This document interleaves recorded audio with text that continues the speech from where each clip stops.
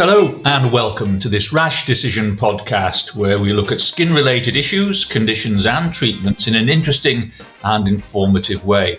I'm Dr. Roger Henderson. I'm a GP with a long-standing interest in this area of health. And I'm Dr. George Moncrief. I was also a GP, though I've now retired from my practice, and I was the chair of the Dermatology Council for England. So today, George and I will be talking about the management of what can be viewed as tricky sites on the body for psoriasis. And this is the third of 3 podcasts about psoriasis we've been doing. And if you were with us for the first 2, where we talked about the basics of the condition and then its management, we do hope you found them helpful and interesting.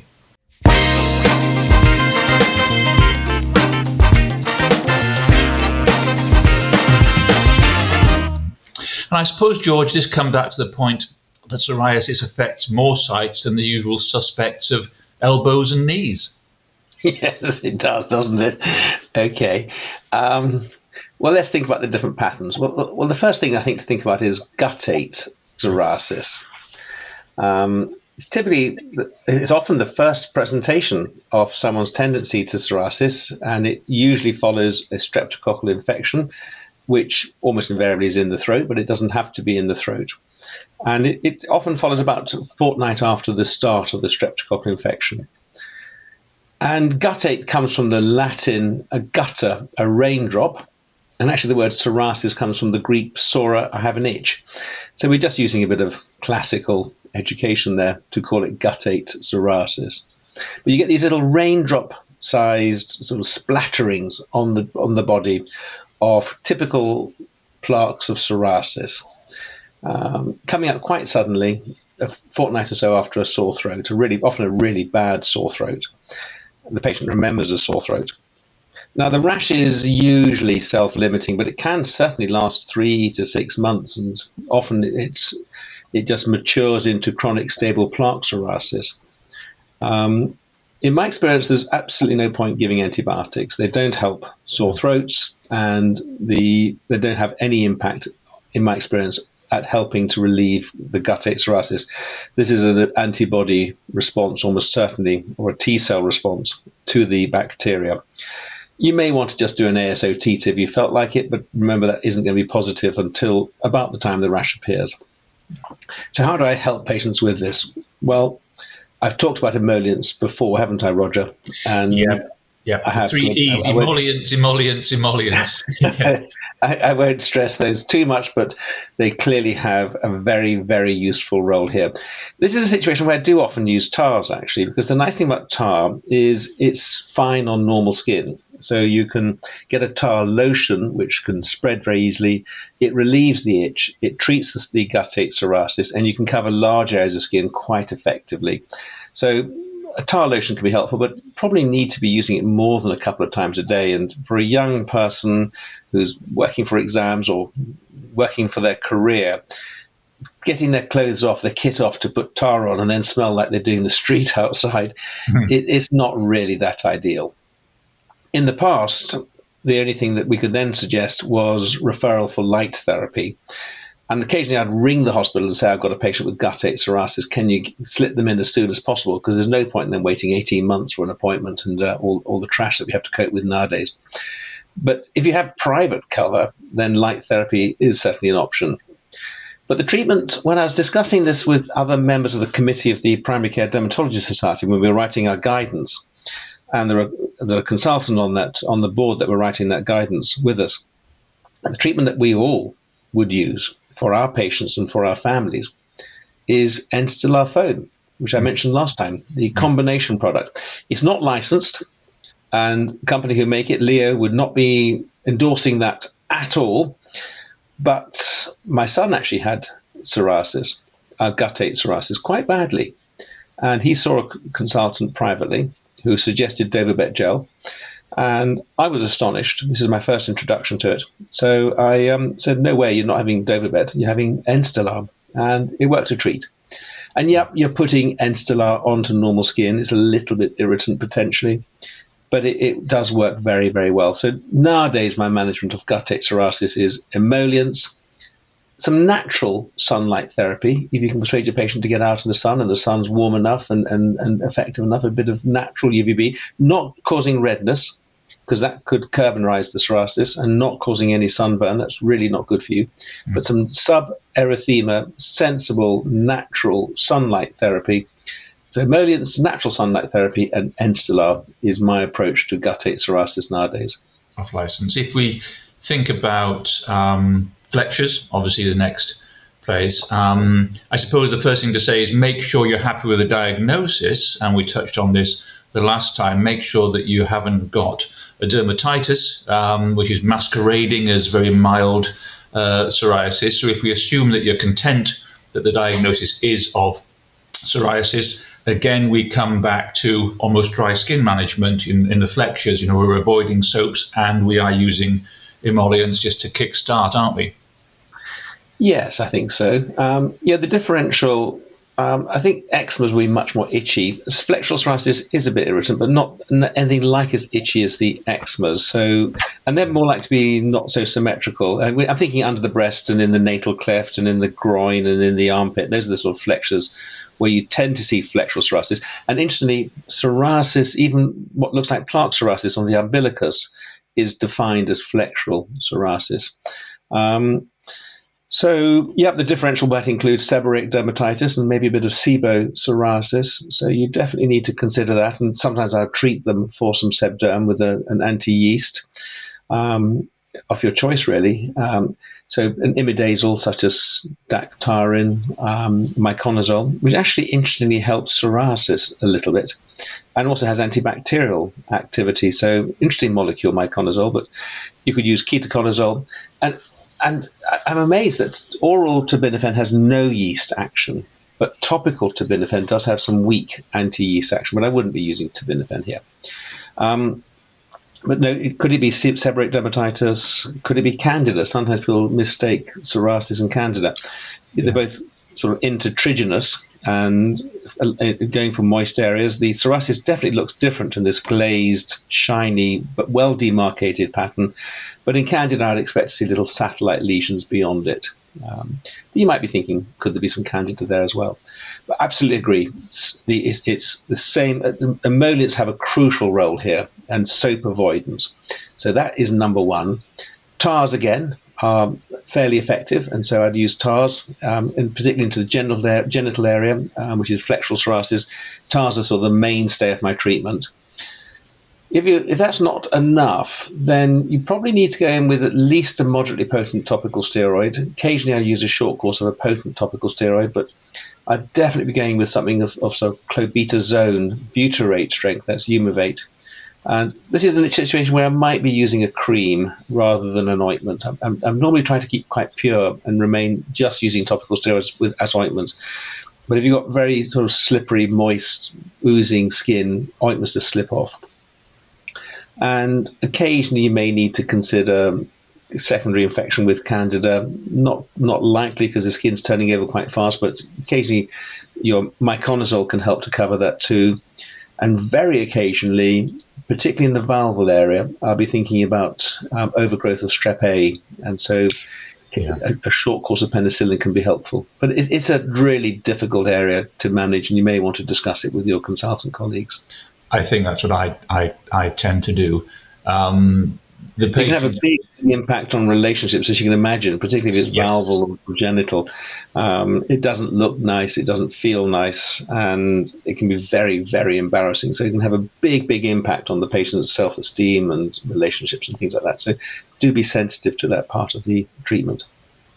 Very, very much. That's a really good message from the Wayside pulpit. And the other thing that people get really embarrassed about, obviously, is facial psoriasis. They want it gone, and they want it gone today. And that's when we really feel the pressure in practice, I think, when someone is really insistent, because this is what the world is looking at. And we touched on this in earlier podcasts about the impact of that. They really, really want it gone. But, the protocols that we're using and the treatment pathways are not massively different, are they, really? Not massively. It's a Fortunately, facial psoriasis is quite uncommon, so it's not that much, not often a problem. But again, the same things I've said above. It's soap avoidance, emollients. Don't let the shampoo wash down onto your face, for example. Try and put as few chemicals on your face as possible. Otherwise, tars would help, but not always that potent or that effective.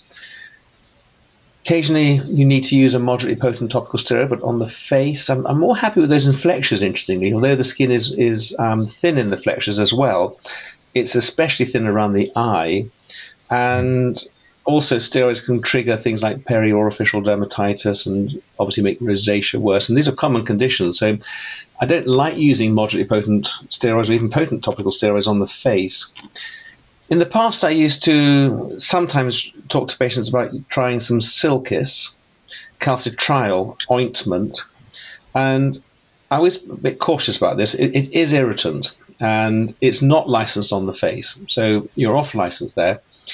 And what I say to patients is, it would work if your skin can tolerate it. So try it a little bit, but wash it off after half an hour and only treat a small area. And if that's okay, you could try putting it on and leaving it on for a few hours. And if that's okay, leave it on all evening. And repeat this every sort of 3 or 4 days. Don't do it every day. And if your skin's tolerating that, you could build up to leaving it on overnight, twice a week, for example, and then gradually build up from there. And it would work, but it's not licensed, and it's generally rather irritant in both the flexures and on the face, but it does work. But the thing that has transformed the landscape for facial psoriasis is Protopic. Now, Protopic is not licensed for psoriasis, but full-strength Protopic in an adult, 0.1% Protopic ointment once a day, is magical, and that will give the results the patient is wanting. That is, if I had psoriasis on my face, it is Protopica that I would, along with emollients and a bit of sensible natural sunlight therapy, which is almost inevitable. I'd be using some Protopic ointment once a day, and typically within a couple of weeks, things are markedly improved. So that has really transformed the landscape there. But you've got those options: soap avoidance, emollients, tars, steroids, natural sunlight therapy. Protopic off license, fabulous. And then right up your sleeve, possibly keep Silkis. Yeah, absolutely. And if you really do get stuck, don't hesitate to think about at least picking up the phone to the local dermatologist. Don't write, ring. Absolutely. Today's podcast has once again been made possible by the kind support of Aproderm. Aproderm is the company behind a range of innovative emollients that include creams, a gel and an ointment, all formulated to soothe, moisturize and protect skin affected by a whole range of dry skin conditions, including eczema, psoriasis and ichthyosis. As a long-standing GP, I haven't come across a better range of products to provide effective relief from a range of dry skin conditions. They're also simply great daily moisturizers. So why am I such an Aproderm advocate?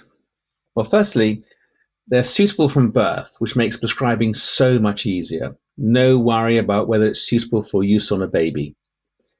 In addition, the whole range is free from the common irritants and sensitizers found in many other products.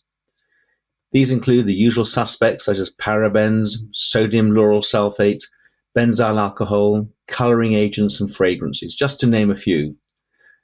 And the complete range is suitable for vegans and is cruelty-free. So it ticks all the boxes and makes prescribing so much easier. The range currently consists of colloidal oat cream, an emollient, gel, and an ointment, with corresponding degrees of greasiness. There really is something for everyone, and the whole range is drug tariff listed. They're also the only range that has a starter pack available, which allows your patients to try each of the 4 products in the range. This can reduce the need for multiple prescriptions and practice visits for the patient in their journey to choose the emollient that suits them best, which, as we all know, is always the best option. I encourage you to try Aproderm with your patients. Thanks again to Aproderm for sponsoring this groundbreaking podcast and helping us to provide our patients with the best possible care.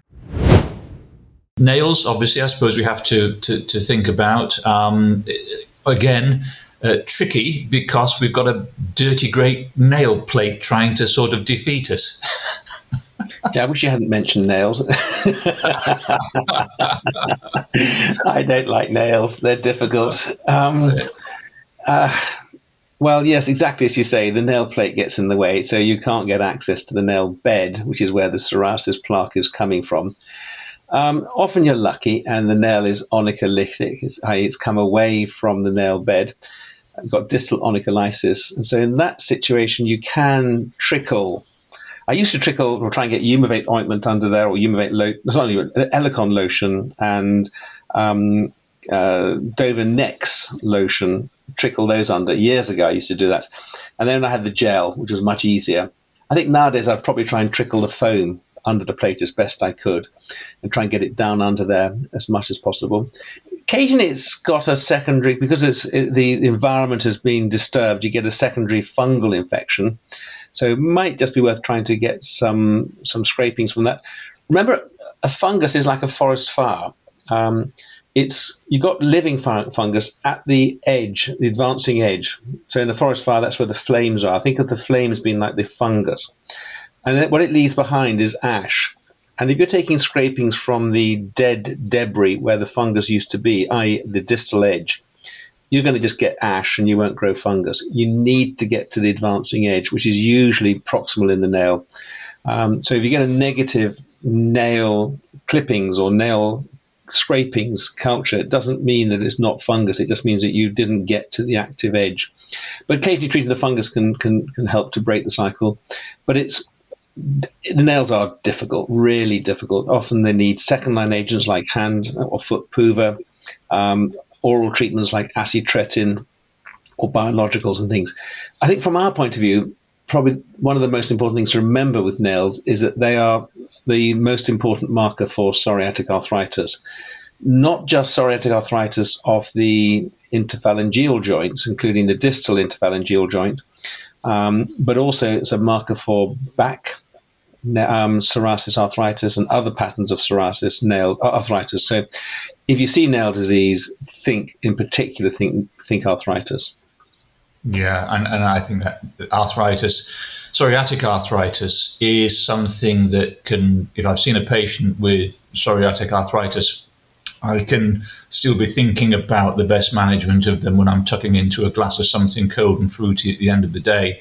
I don't like psoriatic arthritis, and I have to say I've got a fairly low threshold of referring if need be. You should have no threshold for referring it. The difference between psoriatic arthritis and psoriasis on the skin is that psoriasis on the skin can usually return to completely normal skin. But psoriasis of the joint is destroying the joint architecture, and that's permanent.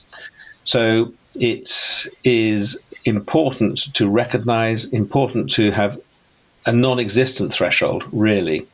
And if you're a consultant dermatologist specializing in psoriasis, if you suspect psoriatic arthritis, you need to be almost invariably need to be involving a rheumatologist.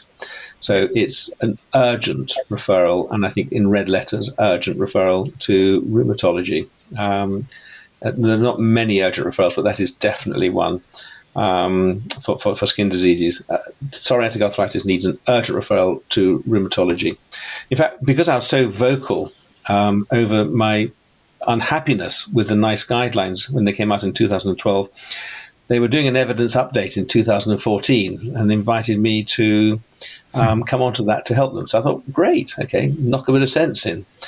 I wanted to get them to change their views on the management of chronic stable plaque psoriasis, but they weren't interested and they wouldn't listen to me. And instead, they asked me to focus on psoriatic arthritis, which was a real eye-opener. I had to read a lot of papers, and there's a huge board. There must have been about 30 people on the board, including 3 rheumatologists, but they still wanted my primary care opinion. I just thought to myself, pity you didn't want a primary care opinion on your original guideline, but never mind. And I was fascinated by what I learned. I learned there that psoriatic arthritis is destructive and therefore needs urgent referral. I learned that it's terribly important to refer it urgently. And there are various guidelines, CASPAR, TOPAZ, but the one that we all like is PEST, which stands for Psoriasis Epidemiology Study, which is very simple and quick to use. Have you ever had a swollen joint? Have you ever been told you've got arthritis by a doctor? Is there any pitting of the nails? Interesting, pitting of the nails is not pathognomonic for psoriasis. You can get pitting, regular pitting in alopecia areata, and you can get pitting in lichen planus and even in eczema. But in psoriasis, it classically causes pitting as an early minor feature. So even nail pitting, but any nail disease. And heel pain, enthesopathies like plantar fasciitis and things and Achilles paratendinitis can actually be caused by a psoriasis enthesopathy. So if you've got any of those are positive, you need to be thinking psoriasis. All the questionnaires that sort of help you to alert you to the possibility of psoriasis arthritis or psoriatic arthritis will miss back pain, back spondylitis. So you do then also need to consider, ask the patient, do you get any low back pain or early morning stiffness in your back? And of course, we all do. But you need to just be thinking, could this be caused by psoriasis? And palms, I'm thinking here palmar plantar pustulosis. Again, patients don't like this nasty condition. I've seen patients with this who have been misdiagnosed as Pomfilix, for example. Things like that, again, can be tricky, but pretty nasty if you've got it. Yeah, I've heard some dermatologists question whether it is actually psoriasis, but I have little doubt it is, in my mind.